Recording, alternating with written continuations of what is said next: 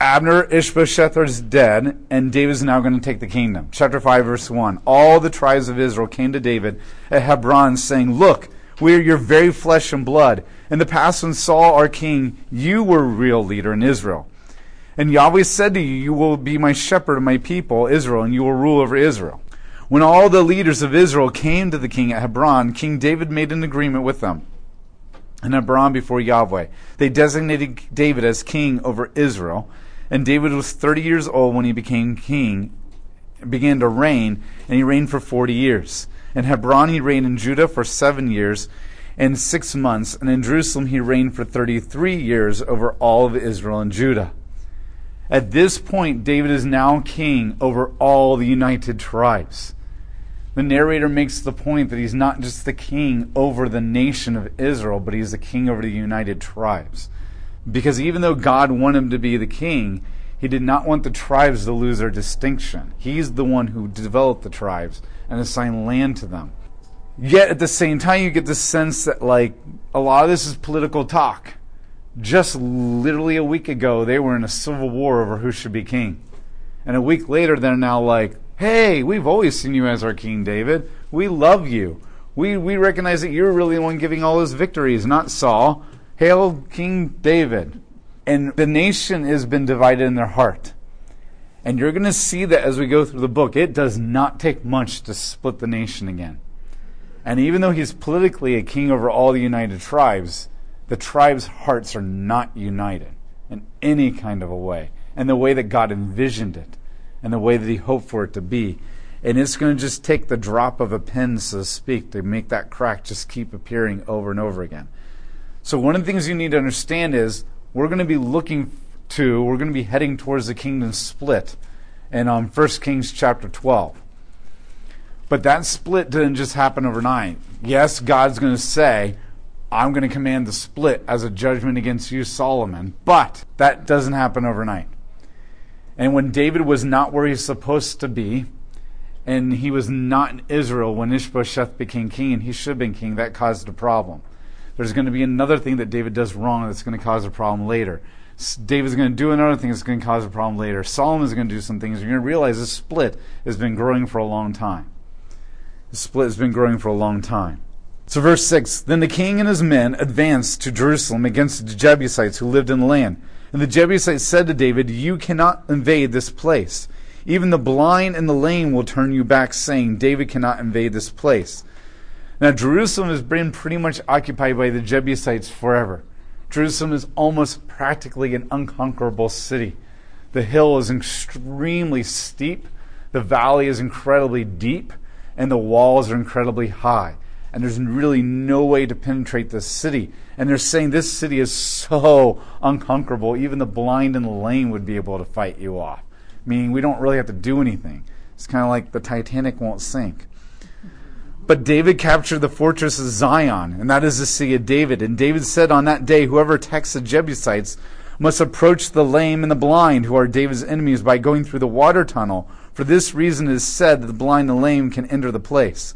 So David lived in the fortress and called it the city of David. And David built all around it from the terraces onwards. And David's power grew steadily, for Yahweh God, who commands armies, was with him.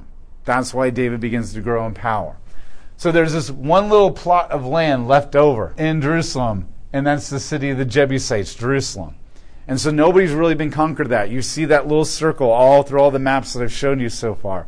When David comes along, over the next several years, he's going to conquer everything. Everything in the green is what he conquers and completely controls as the only king over everything. And everything in the purple, he will subjugate under his power. One of the last people that he will subjugate under his power are the Ammonites, which we'll talk about in chapter 10 and 11 and 12. And so he's basically, in the next 10 years of his reign, he's going to deal with all the enemies. And he's going to cover all the green, all the purple, all the way up to the Euphrates River. His influence goes all the way to the Euphrates River. There's only two minor exceptions. In the green area, he never fully conquers the Philistines. He never fully conquers the Philistines, even though God has commanded the total conquering of the Philistines. But he does put the Philistines completely under his power. He subjugates them to his kingship. But he allows them to continue to live. And the question is, if you're able to conquer them and subjugate them, why didn't you wipe them out like you're supposed to? Why did he never deal with the Philistines? Achish took care of him for 1 year and 4 months. And Achish is the king of the Philistines. And he lived with Achish. And they became friends. And Achish gave him asylum. And David has a hard time dealing justly with the people that are close to him. He should have wiped them out. And so now you're seeing that him living in Philistine territory is now causing a second problem. And this is going to be an issue because he almost conquered everything that God gave them. Now remember, there were 2 promises from God when it came to the land. There was a promise to Abraham that they would have everything from the El Arash, and that's this river right here at the bottom of the green, all the way up to the Euphrates River. And David now controls all that politically. The one exception is the Phoenicians. And the Phoenicians are a powerhouse. And they will come in with a vengeance when we get to the book of Kings, through mostly a woman by the name of Jezebel. He will not deal with them. But other than that, he has pretty much fulfilled the Abrahamic promises of getting all that land from the El Arash River all the way up to the Euphrates River. The other promise that God gave was that Israel themselves were supposed to live between the Jordan River and the Mediterranean Sea, which he pretty much did, except for that little Philistine territory. Because they weren't allowed to conquer the Edomites. Why? Because Esau is the father of the Edomites, who is a descendant of Abraham and falls under the Abrahamic promises. And God made it very clear in the book of Numbers, I gave the Edomites that land, and I delivered it to them just like I'm going to do it for you. They're not allowed to conquer the Moabites. Why? They're a son of Lot. And then they're not allowed to defeat the Ammonites because Lot, another son of. So all of this, except for Philistia and Phoenicia and Aram, he has no problem. Like, there's none issue that he's not conquered Edom and Moab and the Ammonites because he wasn't allowed to conquer them. The 3 people that he should have but still didn't was the Phoenicians, the Philistines, and Aram. But even then, Aram is completely under his power, totally subjugated under his kingship. And the reality is, in some sense, this is the fulfillment of God's promises. They have finally been fulfilled.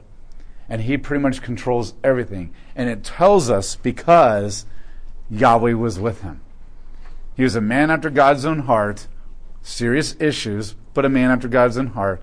And God has rewarded him by being with him and giving them the land. And he's going to control this all the way through Solomon. It's not going to be until the end of Solomon's life that they're going to start losing this. And that's because of the sins of Solomon and the judgment on them. He took the city of Jerusalem, and the way that he did it was through the waterways. This is the city of Jerusalem, if you can see this. The city of Jerusalem is the purple little finger here. This is not a very big plot of land. The green is what Solomon's going to add to it. And it's placed between these 3 valleys. There's the Ben Hinnom Valley right here. There's the Tyropoeon Valley here. And there's the Kidron Valley here. And these 3 valleys form what's looks like a letter W. And it also is one of the last letters in the Hebrew alphabet, the Shin. And it's basically becomes the name, the beginning of the great Shema. Hear, O Israel, the Lord your God is one, and you shall know other gods. And so the Jews took this as a sign from God that this was the holy city because it was right there, smack dab, in the middle of the letter Shin, which is about God being the one and only God. And so he conquered this. And these valleys are incredibly deep, and if you guys went there, they were way deeper back then. They've been filled in with just time and period and that kind of stuff. And you look around, and it's practically impossible to conquer.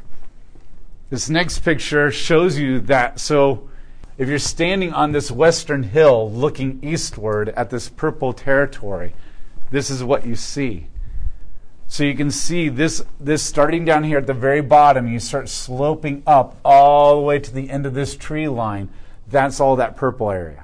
And these are all houses on the side. So you can see it's not a very big plot of land. Solomon is going to add all that part to it later. And then he's going to build the temple here off the picture, which is right now is the Dome of the Rock. So this isn't a huge city. These cities aren't big. This is considered like a booming New York in the ancient world. And that's how big it is. So when you're talking about cities and that kind of stuff, don't think like our definitions of cities. And then if you're kind of standing on the hill that kind of overlooks it, you can see this. And then you can see that immediately off the hill is just desert. It gets barren very quickly. And this is kind of a little oasis. And the thing that gives us a bunch of life is a thing called the Gihon Spring. The Gihon Spring is at the bottom of this hill that Jerusalem is on. And what the Jebusites did, see, it's not good to have your spring outside your city walls, because when you're put under siege, what happens? You're cut off from your water, but the enemy has it. So a long, long time ago, the Jebusites dug an underwater river, so to speak, and then a shaft coming up underneath the city and a tunnel. And what you could do is that you could go down this tunnel and you can drop your buckets in the shaft and fill it up with water and pull it back up, and you never have to leave the city walls. And not only that, then they barricaded and closed off the Gihon Spring. And then it got just barricaded and covered over, and rocks filled in, and trees and shrubbery began to grow, that everybody forgot completely where the opening was. And so that's one of the things that made it impenetrable. Is one of the things when you put a city under siege is to starve them and thirst them out to death. But when they've got a constant water source and you can't find it, it makes it very hard to put them under siege. And so what David did was he discovered, this is detailed a lot more in the book of Chronicles, but he discovered this entrance, most likely because of the providence of God. And his men came through this underground river, climbed up the shaft, went out and opened up the city gates and brought the entire army in. And in that sense, it became an incredibly easy city to conquer. That even the blind and lame were able to do it. So they were like, even the blind and lame can fight you off. And David was like, this is so easy, even the blind and lame could have done it. And that's how he used it against them. And so what he begins to do is he begins to build things up. So you have these people here living in the city, and David builds his palace up here. So you can see when most of these homes are just this tiny little square the size of my thumb, and David's palace is his entire thing, that's wealth, especially in the ancient world. Remember, your bedroom is slightly smaller than the average house in the ancient world. So when you're living in a palace that big, that's huge, because nobody else does. This is the lower class down here at the bottom, and this is the upper class up here. Now, why are they called the lower and upper class? Because they're literally the lower part. The lower class is always the lowest people on the hill in the city. That's where we get that terminology. And the reason you put the lower people on the bottom of the hill is they get attacked first, and sewage flows downhill. So this is how he conquered Jerusalem. Now remember, back in 1 Samuel chapter 17, when we were first introduced to David, and he was cutting the head off of Goliath, it told us in verse 54 that David took the head of Goliath to the city of Jerusalem. So now that he's 30 years old, 15, 20 years later, he's bringing that head with him and putting it in his palace. Now, did he keep carrying it in a battle? Have no idea. But he's been carrying that skull around with him for quite a long time. And so now the skull finds a resting place. So he takes this city and conquers it. And then he names it the city of David. That's humility. But we already know that he struggles with a pride issue. Verse 11, King Hiram of Tyre sent messengers to David along with cedar logs, carpenters, and stonemasons, and he built a palace for David. And David realized that Yahweh had established him as king over Israel, and that he had elevated the kingdom for the sake of his people, Israel. And David married more concubines and wives from Jerusalem, and he arrived from Hebron. Even more sons and daughters were born to David. And these are the names of his children born to him in Jerusalem: Sha'amun, Sha'abab, Nathan, Solomon, Ibhar, Elishu, Nepheg, Japhi, and Elimesh, and We've already been told in Hebron that he was multiplying wives and children. And now we're told he's continuing to multiply wives and children. He's also made an alliance with the king of Tyre. Tyre's all the way up there in Phoenicia territory. And so he's got an alliance with the king of Tyre, where Tyre is just sending all these logs, Hiram of Biff. And this is going to be, not Hiram, sorry, Hiram, king of Tyre. And Hiram, king of Tyre, is going to be the king that Solomon is going to make a deal with to build the temple and his palace, which is going to be way bigger than David's palace. And so he's beginning to build relations. And we're already introduced to two bad things here. He realized that God is the one who's established him in building a city, but at the same time he's making alliances with the Phoenicians and still continuing to multiply sons and wives. And that's not good. Here's the other thing. David's going to build a state machinery that's going to look a lot more like the kings of the other nations than Saul ever had. All when you read through, you get this sense more of Saul's like a tribal king. That even though he's the king of the tribes and all that kind of stuff and the king of the entire nation, he tended to operate more like a tribal king. He basically just lived in his house in Gibeon and kind of moved around, that kind of stuff. And the people that were the closest to him, loyal to him, were the Benjamites, his own family members. And he just seems more like a tribal warrior who was appointed as the head of the entire nation. But when David comes along, he's going to build a capital. And he's going to build a military. And he's going to create a state machinery. And he's going to have way more wives than Saul ever did. And he's just going to really build an empire up in a way that Saul never did. So verse 17, when the Philistines heard that David had been designated king over Israel, they all went up to search for David. And when David heard about it, he went down to the fortresses. And now the Philistines had arrived and spread out in the valley of Rephaim.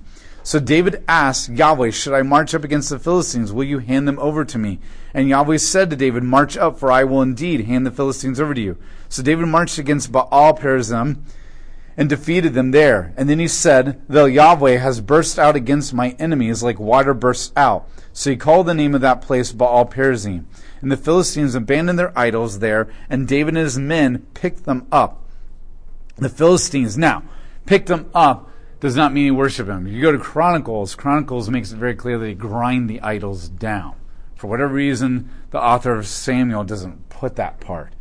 The Philistines again came up and spread out over the valley of Rephaim. And so David asked Yahweh, what should we do? And this time Yahweh said to him, don't march straight up. Instead, circle around behind them and come against them opposite the trees. And when you hear the sound of marching in the tops of the trees, act decisively. For as that moment Yahweh is going before you to strike down the army of the Philistines. And David did just as Yahweh commanded him, and he struck down the Philistines from Gibeon all the way to Gezer. Now remember, the Philistines had a bigger plot of land during all that time. So David is attacking them, and he is conquering, and he has shrunk that territory down big time. And it's very clear that God wants him to attack. Every single time he asks, attack, attack, attack. But somewhere David stopped asking, and probably because he just felt like he had to leave Achish something out of that loyalty that should have never been there to begin with. But what's also interesting is God says, when you hear the sound of wind or marching in the treetops, what is that? It's the heavenly hosts, the angels. And God's making it very clear that there is a spiritual battle going on at the same time as the physical battle.